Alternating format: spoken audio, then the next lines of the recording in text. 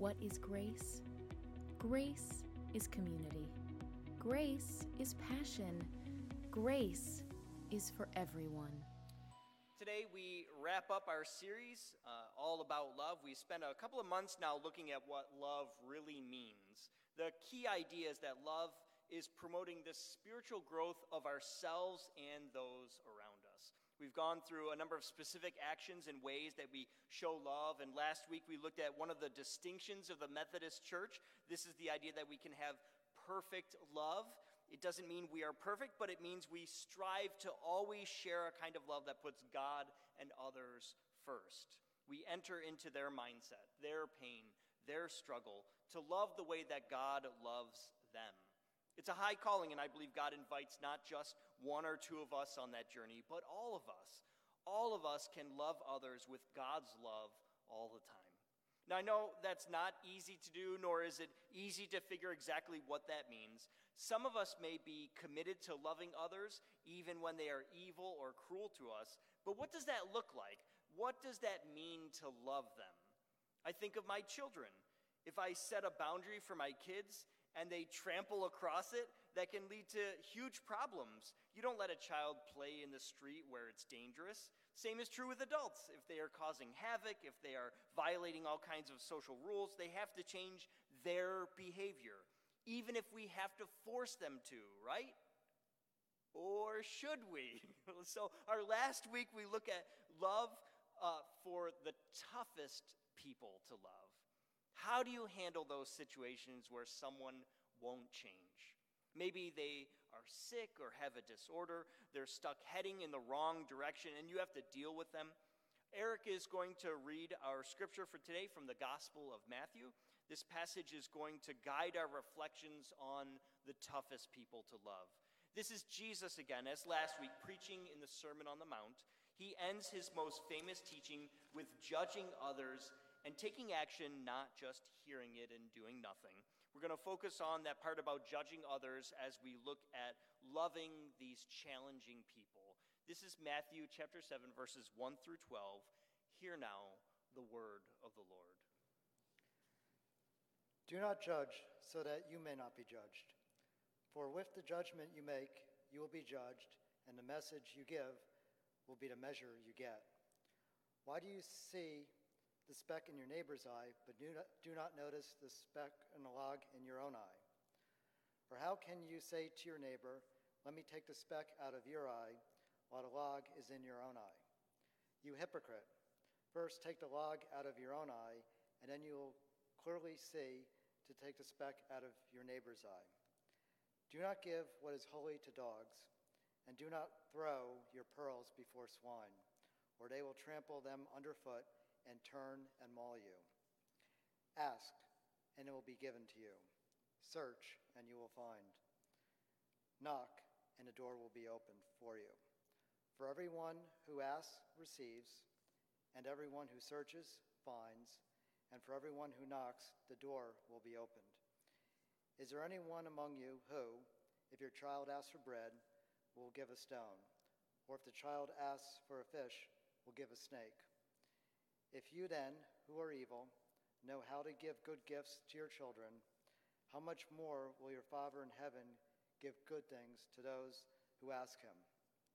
In everything, do to others as you would have them to do to you, for this is the law and the prophets. And from James 1, verse 27, religion that is pure and undefiled before God the Father is this: to care for orphans and widows in their distress, and to keep oneself unstained by the world. The word of the Lord for the people of God. Thanks be to God. Let's pray. Lord, may we be an inclusive community passionately following Jesus Christ. Many of us want to love others, Lord, but it can be so difficult. Help us to be faithful to your call, even when things are challenging. In Christ's name we pray. Amen. When I was a boy in elementary school, I remember a page out of my science book. It was a picture of an enormous stingray. Actually, the giant ones are called manta rays, but here's a photo to give you a sense of how enormous they are. It's absolutely breathtaking. But what caught my attention in the photo was not how big and beautiful they were. It was actually that there were these little fish attached to this underwater behemoth. It struck me as very strange. Why would that huge creature just let those fish hang around it? Were they somehow friends? Maybe frenemies? Then when I read the section on symbiotic relationships, my little brain took in information that forever changed my view of the world.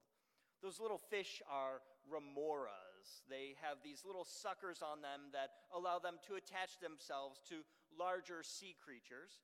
They do this so they can hitch a ride around the ocean and eat the parasites that live on the stingrays or manta rays. The stingrays get cleaned of parasites and the remoras get to travel and eat. Sounds like a pretty good life in retirement, doesn't it? These two creatures have what's called a relationship of mutuality. They work together and both benefit. It's the way things are supposed to go in relationships, right? But there are other kinds of symbiotic relationships under the ocean. Another is called commensalism, which is where one species benefits and the other doesn't really care about the first one being there. They don't care. It doesn't make a difference to them. A third form I already mentioned, that's parasites. That's when one species specifically harms the other to get what it wants. I imagine for many of us, we could probably name people in our lives that have taken on one of those roles. Some people live in mutuality with us. We benefit each other. We work for the good of the family or the workplace. Other people might be more like the second category. There's no harm done, but maybe one person benefits a lot more than the other. Casual acquaintances might fit here. But it's the third category, I think, that really gets most of us. Some people are like parasites to us. It's not a pleasant idea, but some people just take and take and take. How can you love someone that never gives back? How can the church love people that don't operate out of mutuality? Maybe these people don't even believe in that or understand that that's the way it ought to be among people. Here are just a few examples of the kinds of people that are tough to love. This comes from Chuck DeGroat. People with disorders such as narcissism, obsessive-compulsive disorder, borderline and histrionic personality disorders. There are also people that have addictions, sex and drugs, anorexia and self-mutilation. Now, these can be serious situations worthy of our attention and hard work to improve on. But I'd like to focus on a third category that he talks about of tough people to love. The third category is the fool. There are lots of different kinds of fools out there, but an example that he gives is one of a grandmother, Judy, who refuses to follow the instructions of her daughter regarding Judy's grandchild. Judy seems nice enough to most folks, but she blatantly disregards boundaries set by others. And when her granddaughter spent the night at Grandma's house, she cooked fish sticks for her. That seems fine, except that the parents told her specifically that their daughter was diagnosed with celiac disease. The parents ended up spending the night in the hospital with their daughter, and when they confronted the grandmother, Judy said, "When you were young, you ate everything. I don't believe all this nonsense about allergies." That, my friends, is a fool who refuses to accept the truth of the consequences of this allergic reaction. How do you love people that are so dismissive of reality, harming people with their ignorance? It would be easy to berate these fools and put all the blame on them for all of our problems, but I think the words of Jesus force us to slow down and reconsider. In Matthew 7, Jesus says, "Do not judge, so that you may not be judged." Now, we might think of that as something like, if I judge someone else, they are going to judge me, so don't judge others. That very well may be true, but that's not what Jesus is saying. The image here is of a scale. The more you judge someone, the more you are putting weight on the scale. But it's not judgment back from the people that you get. The judgment you receive for judging others comes from God. This idea is all over the scriptures. Earlier in the Sermon on the Mount, Jesus says, your good works don't bring glory to you, they bring glory to God. Proverbs 19:17 says, whoever is kind to the poor lends to the Lord and will be repaid in full. Again, your good actions aren't so much about you and that person, it's between you and God. There's a couple other ways we see judgment play out. One in the Old Testament says that if you give false testimony, if you lie in court about something you saw and it was discovered, it's not the person you accuse that receives the punishment, you do. You are guilty of the crime simply for lying about it. The scriptures regularly condemn unjust judges, especially if they take a bribe. So the scriptures are pretty clear about judging. It's not to be trifled with. Judging is a sacred trust and must be done fairly. And your judgment isn't really about the person, it's actually about God. Jesus goes on to describe how ridiculous it is to judge someone else and remove the tiny speck in their eye when we ourselves have logs in our own eyes. Jesus is saying, look, you're a fool too. You just can't see it. We are blind to our own shortcomings. I can't think of a better example than in this pandemic. We are all trying to figure out masks and vaccines and social distancing. My wife, Emily, has shared with me how there is this growing anxiety for her that we as a family are being inconsistent with our response to COVID. Maybe you felt some of that anxiety yourself. We say yes to some things and no to others. And at a certain point, the rules we've made for ourselves don't really make sense. The environment changes. The people change. New science comes out. And then on top of all that, the disease itself changes on us. Our family can't keep up with the reality as it actually exists. Does that mean we stop trying to do the best we can? No, of course not. Does it mean we are rude and obnoxious to others who don't do it the way we do it? Definitely not. Don't judge so that you may not be judged. I don't want God condemning me because I thought I had it all figured out, and it turns out I know just as little as the next guy. Do we listen to the scientists? Sure, but not to people who don't know what they're talking about, right? As Jesus continues his Sermon on the Mount, he says, don't give what is holy to dogs. I know that puts our animal lovers on edge, but he's talking about the stray dogs that will attack you unprovoked. Then he says, don't put pearls before swine. And maybe we think it means something about not getting our nice things dirty. But there's a surprising amount of debate on what this verse actually means. It could be tied with the verses just before it, that we need to be humble enough to receive correction and shouldn't judge those who refuse to listen to us. Or it could be tied to the next section about asking, searching, and knocking. Then it would mean we should give only to those who want what we are offering, just like God does. So there's some debate. It's not quite clear, but both make some sense. Either way, though, the final verse from today is very clear. Whatever we do, whether we are reserving judgment, humbly receiving correction from others, or giving what others are willing to receive, we follow what we call the golden rule. Do to others as you would have them do to you.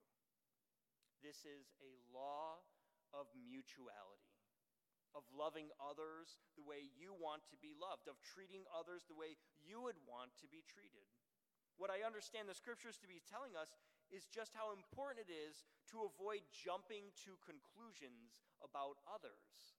Simply categorizing others as parasites or as fools means we are immediately on dangerous ground. We are very likely to misjudge someone else, either their intentions or their reasoning or even what their goals actually are. When we misjudge them, we are breaking this law of mutuality. We are not doing what we want others to do for us.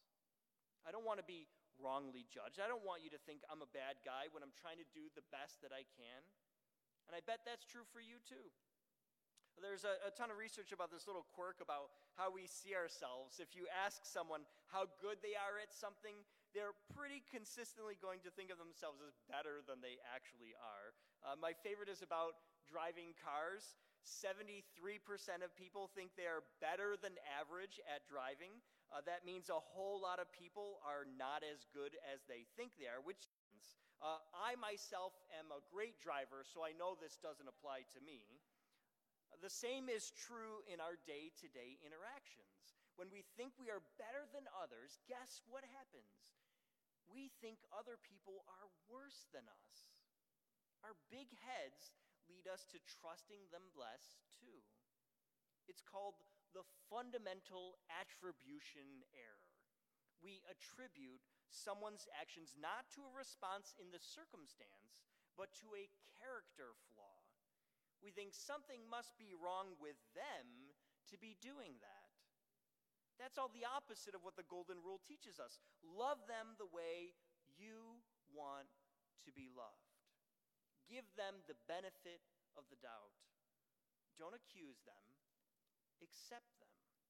Mutualism means we work for the good of each other. We want what's best, so we will pause and talk and work it out.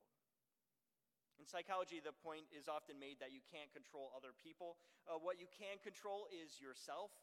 As Christians, we recognize that in our sin and in our frailty as humans, we often can't even control ourselves. That's why the Apostle Paul says, "For I do not do what I want, but I do the very thing I hate." So how do we escape this loop of overestimating ourselves and thinking worse of others? We can see the goal is mutualism, doing for others what we would want, but how do we get there? I know there are many ways we could move towards this goal, but one key, I think, has to be a change in our values. This whole series we've been talking about loving actions toward others, and we've even talked about James 1:27 before, that real religion is caring for orphans and widows in distress. I'm a little embarrassed to say this, but it was only this week that the second part of that same verse really caught my attention. After caring for widows and orphans, it goes on, religion is also to keep oneself unstained by the world. Unstained. The letter of James is all about a group of people who think they should make the world Christian by force, by violence. If they can just defeat the enemy with an army, then they can do things the right way. But James is correcting them. He's saying, holding on to the world, valuing the things the world values, pulls us in the wrong direction. Violence is demonic. So he lists for them what God's values are. God's values are for us to be peaceable, to be gentle, to be open to reason, to be full of mercy. Imagine a world where when someone does something we don't like, instead of saying, I'm going to make that person change, instead we were unwavering in our godly values, impartial in our judgment, and without prejudice for others. That's a world that I want to be a part of. That's a world full of love, even when we disagree. Let me end with this. Henry Nouwen is one of my favorite Christian leaders. For years, he taught pastoral psychology at Notre Dame, then at Yale, and finally Harvard. It was a coveted position, and he did it exceedingly well, but all was not right. There was a calling on his life that went unfulfilled. When he officiated a wedding in Toronto, there was a car accident that left a man in critical condition. Henry found himself offering pastoral care for the family and for the community the man worked at called Daybreak. He describes this facility as a place for the mentally handicapped. And after a few days of brokering peace between the parties, this facility, Daybreak, they asked him to become their pastor at Daybreak. He said yes to it, abandoning his post at Harvard. Daybreak was like nowhere else on earth. He had written these beloved books, but there, no one knew who he was because none of them could read. One day he offered meat to an assistant, and one of the handicapped men said, "Don't give him meat. He doesn't eat meat. He's a Presbyterian." He said that place, he was nothing other than who he was in that very moment.